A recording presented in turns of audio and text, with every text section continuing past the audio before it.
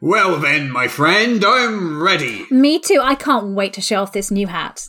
It's a mighty fine hat indeed, Jurgle, and what do you think of my new cape? Well, it is magnificent, Borgle. You look like a hero returning from a glorious adventure. All eyes will be on us tonight, that's for sure. I've waited so long for the Countess's ball. It's all I've been able to think about for weeks. Indeed, it's the social highlight of the decade. All the finest dukes and duchesses and earls and viscounts and barons and baronesses and baronets and knights and nobles Yeah, Borgle, they'll all be there. And then little old us. Yeah.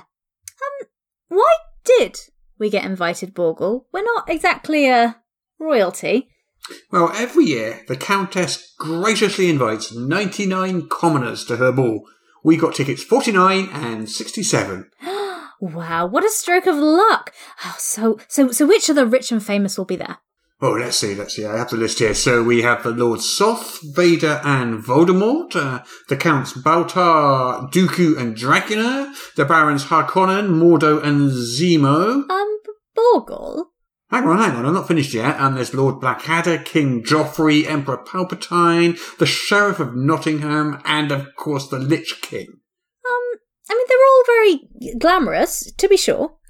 But don't you think they're a little bit... A little bit what, Jurgle? Well, evil? Whatever do you mean? Here, let me look at the list. Yeah, see, there's Dr. Jekyll, Dr. No, Dr. Hannibal Lecter, Dr. Doom. These are all villains. My goodness, I think you're right, Jurgle. This isn't a ball, it's a gathering of supervillains. But then why have we been invited? Well, yeah, why would you invite 99 commoners to your gathering of dastardly fictional nobility? Unless... Unless what, Borgle? Unless we are all part of some nefarious plan. I struggle to think what coterie of knaves and miscreants would want the likes of us. I shudder to think. Some kind of ritual sacrifice? Mind control? Are we needed for an evil spell, perhaps? Perhaps we're dinner. Well, none of that sounds like much fun to me, Borgle. You know, I think we need to alert the authorities. What, and jeopardise the most glamorous soiree since the Duke's 113th birthday shindig?